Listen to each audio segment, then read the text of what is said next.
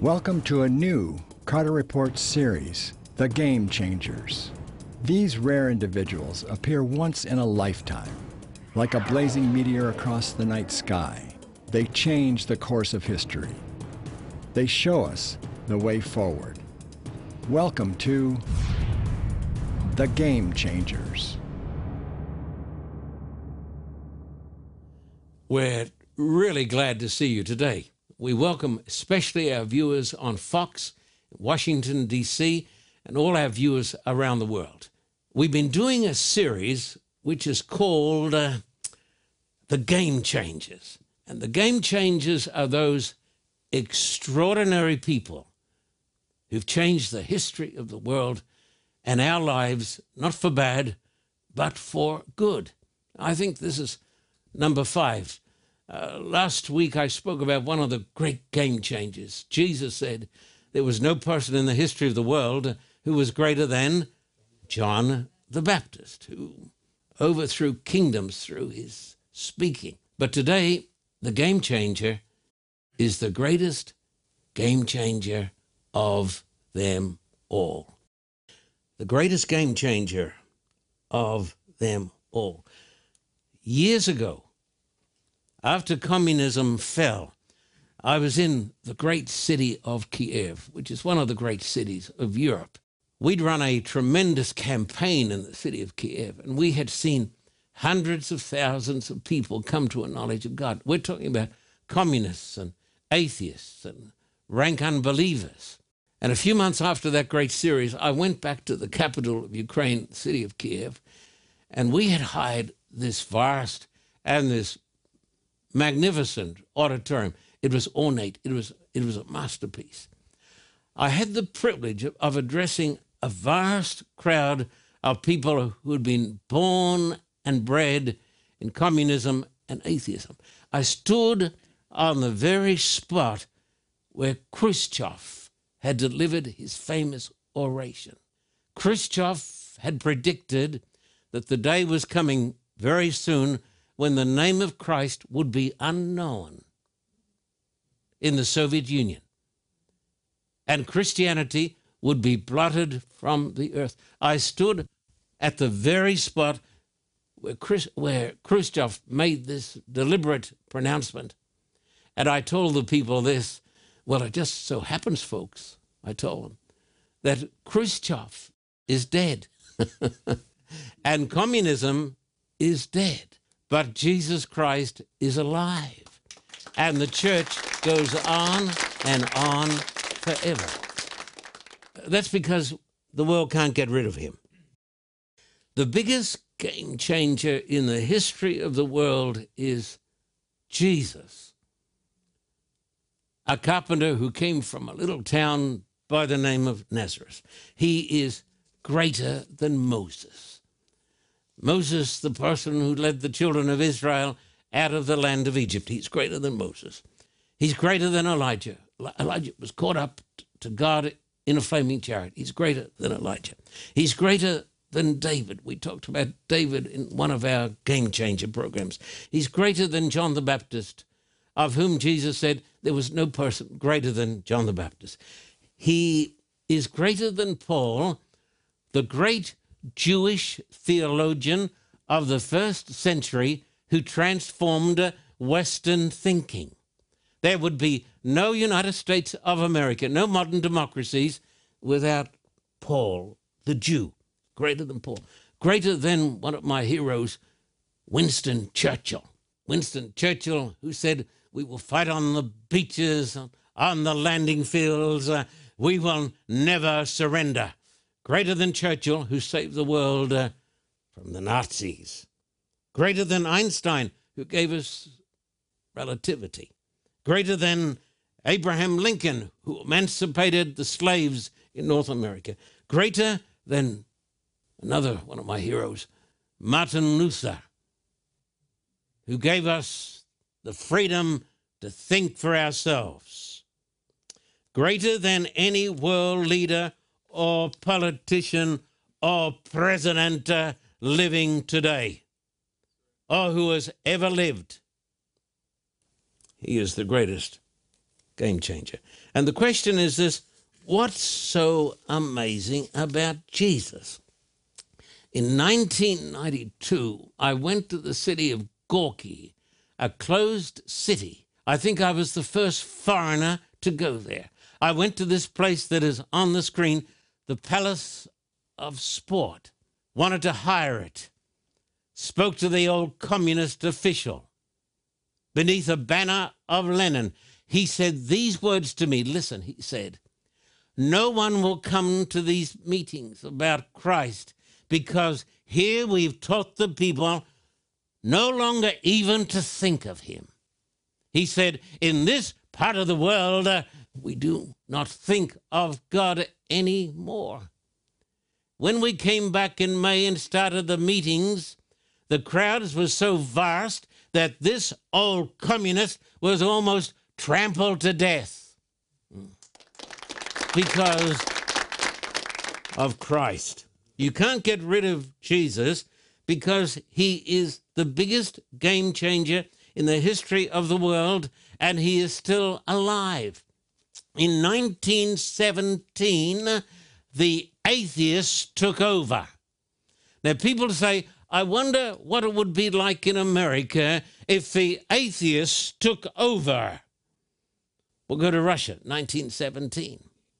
Mass murders. Bloodshed. The communists employed demagogues to go around the country and lecture to the peasants and tell them why God was dead. And after lecturing for 60 minutes to a vast crowd of peasants, the communist demagogue turned to a little Christian pastor and he said, "There, you've heard me. I will give you 5 minutes to answer." The pastor said, "Sir, I don't need 5 minutes. I need 5 seconds." And he walked to the front of the stage and he gave the traditional Russian Easter greeting. Do you know it? He cried out, "The Lord is risen." And the Russians shouted back, "He is risen indeed." You see? And that is why the communists and the atheists could not get rid of him. I want you to notice the amazing claims that Christ made about himself. The claims he made about himself. John 17, verses 4 and 5.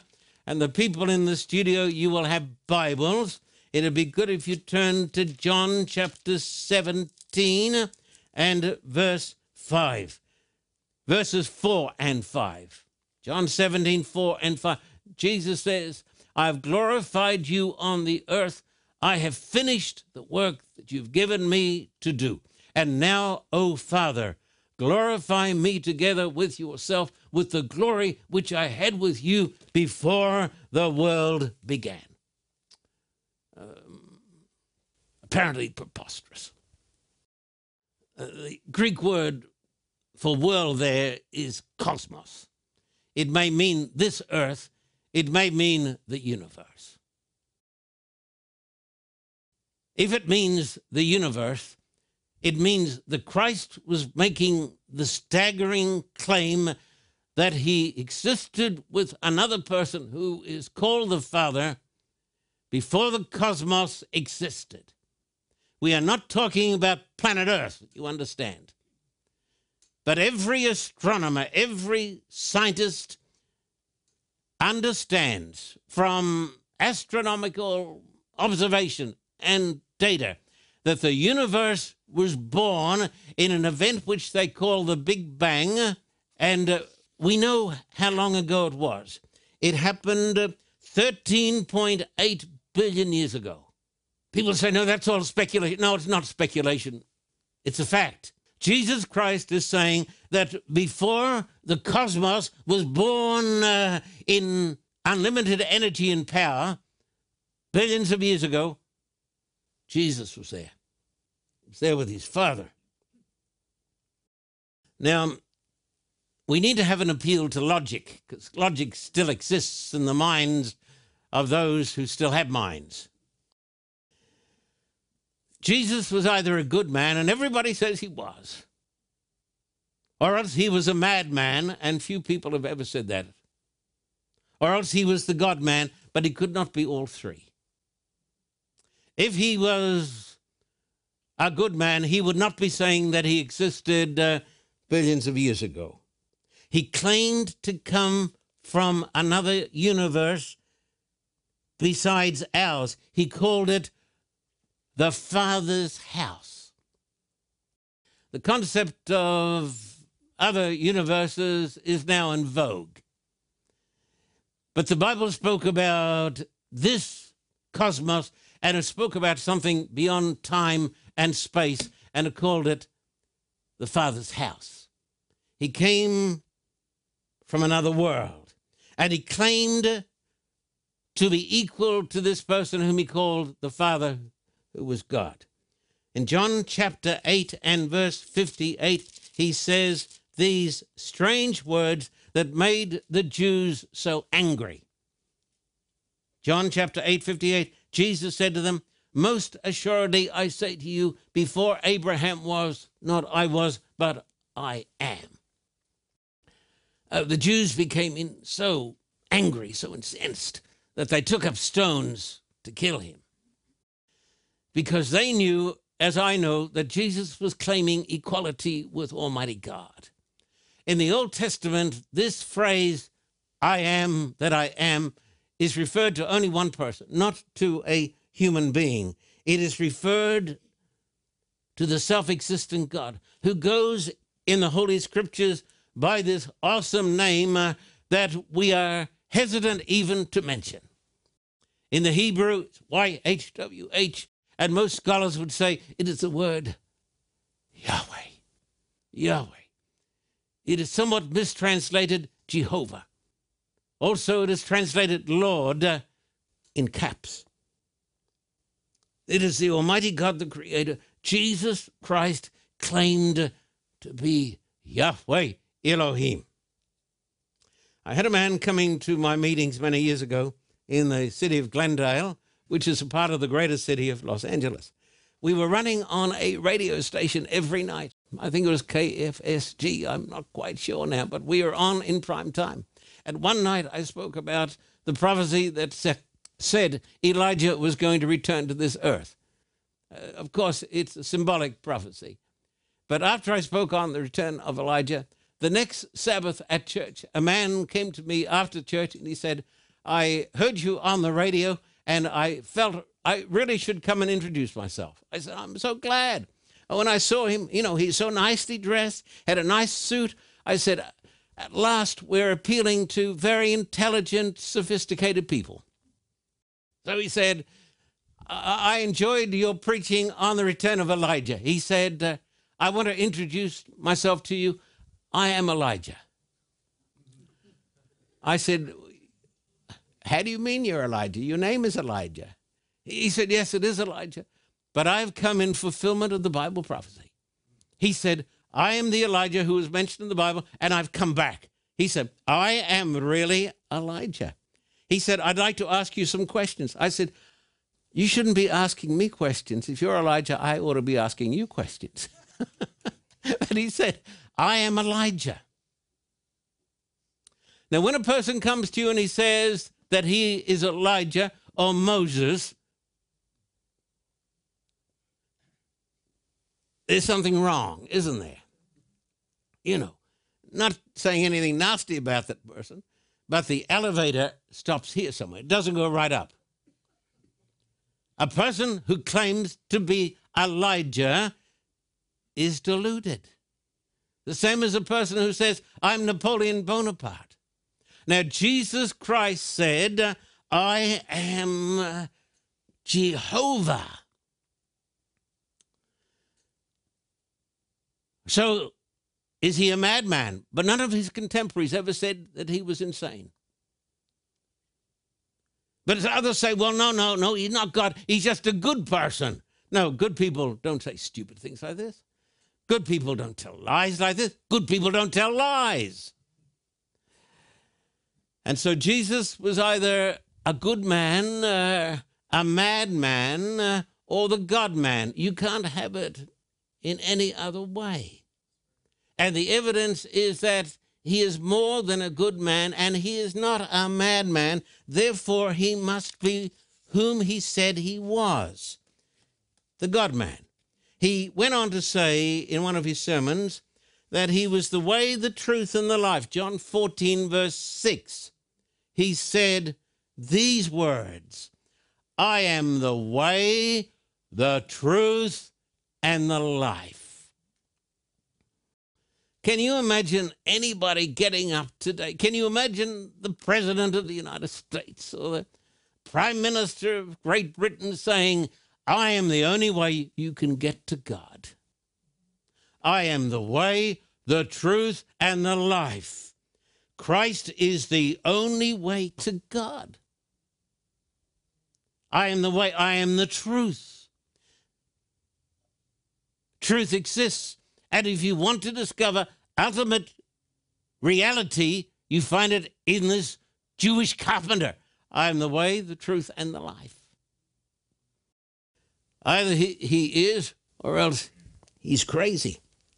He said, I am the door to God. John chapter 10, verses 9 and 10. He says, I am the door to God.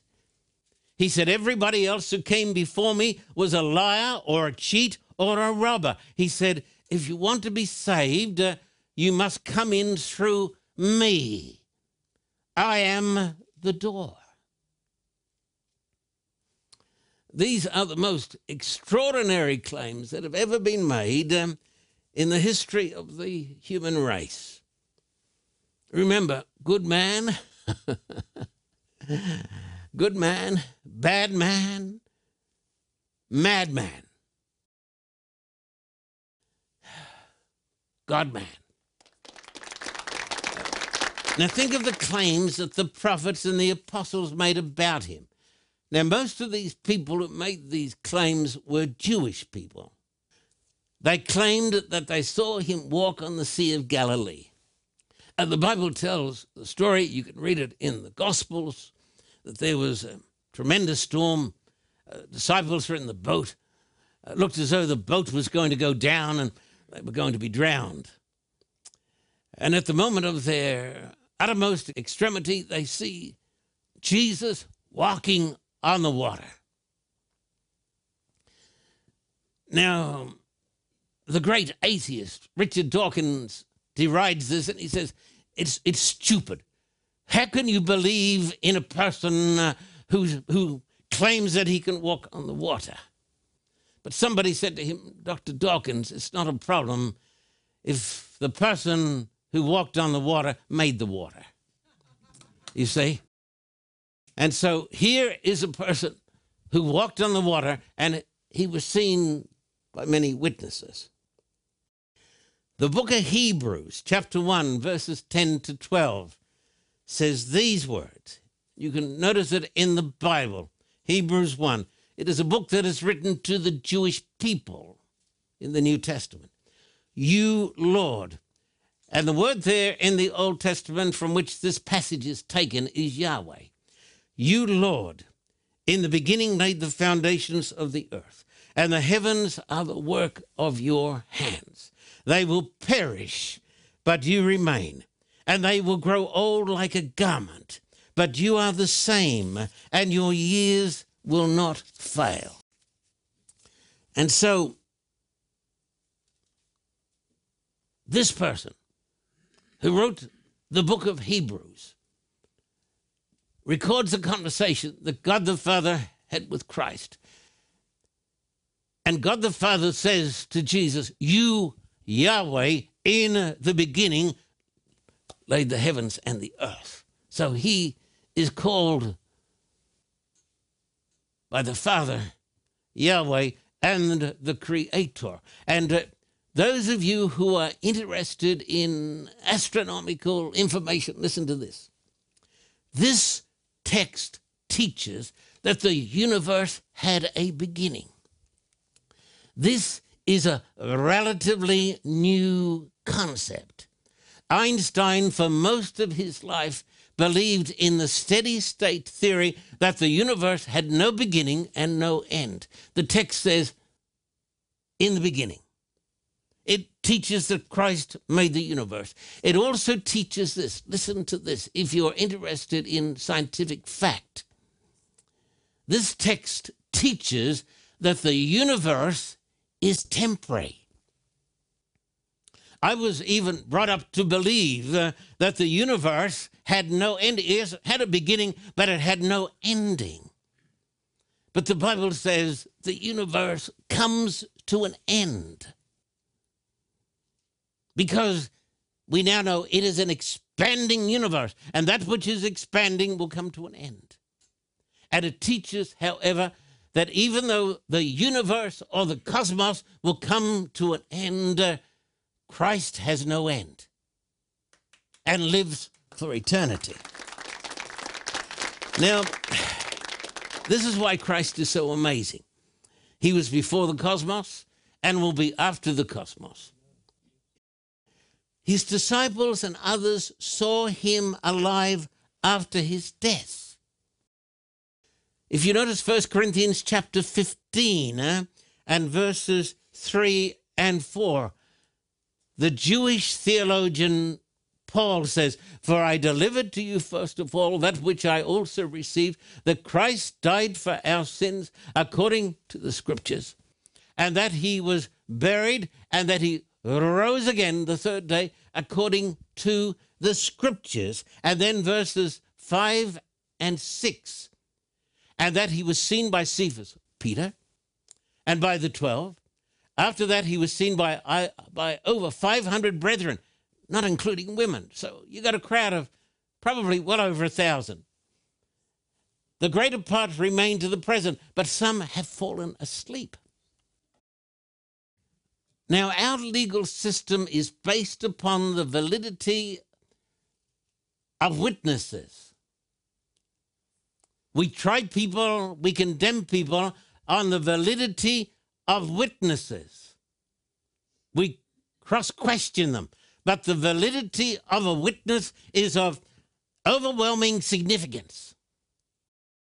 I would like to remind you that the people who wrote down these stories were not charlatans and frauds or liars. They so believed in this faith that almost all of them were put to death for their faith. Generally, you don't die for something that you don't really believe in.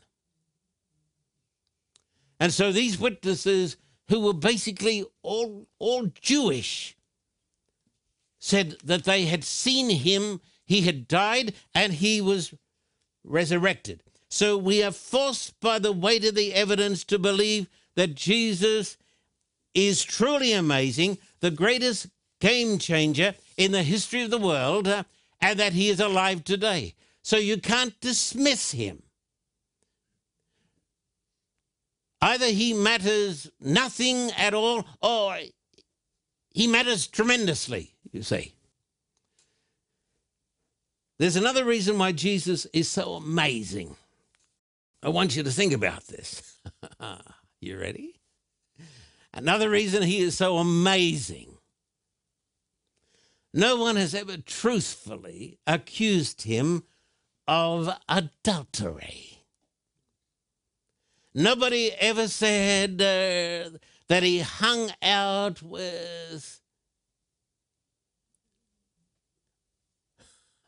ladies of bad repute. Nobody ever said that he slept around and lied about it. Nobody accused him of being a playboy. Sure, he hung out with prostitutes. You know how he hung out with them? He redeemed them. He saved them. He elevated them. That's what he did. No one ever accused him of being a liar. Nobody ever accused him of being a cheat. Nobody ever accused him of being guilty of tax evasion, guilty of fraud, guilty of mistreating women. He didn't need lawyers to defend him. And you know this? He was the champion of women's rights. He elevated women. He saved women. Do you want to see where women are the most respected? Go to those countries where the Bible is read and studied. Go to those countries. Go to the other countries that reject him, and women are down in the dirt. The greatest emancipator of women in the history of the human race. None of his enemies accused him of sin. The dying thief said, "This man has done nothing wrong." He said, "We're being crucified because of our sins. This man has done nothing wrong." And the centurion who helped to drive the nails through the quivering flesh said, "Truly, this man was the Son of God." The testimony of his enemies. Jesus is like a mighty mountain peak that towers over the swamps of the lowlands. More amazing truths to come just moments away.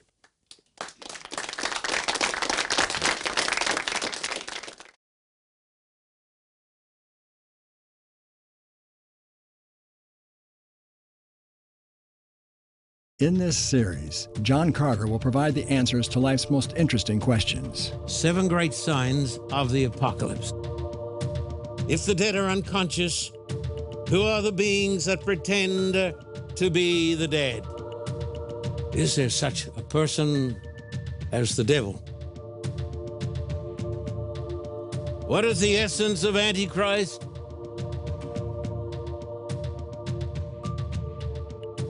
What is the root cause of this deadly malaise? America was founded by people who were opposed to the union of church and state. But if there's a God who loves us, then the future is bright with promise. For a gift of $100 US or 140 Australian, this 13 DVD series, Prophecy Speaks, will be yours. Call the number or visit our website. Do you sometimes get lost in the crowd? Do you feel there's just no love in the room? Like everybody's against you? You're all alone with no one to lean on. Do you need a word of encouragement? Do you know God? Have you tried prayer? Pastor Carter would like to pray for you now. Let us pray. Call 1-800-526-9777. Nothing to buy.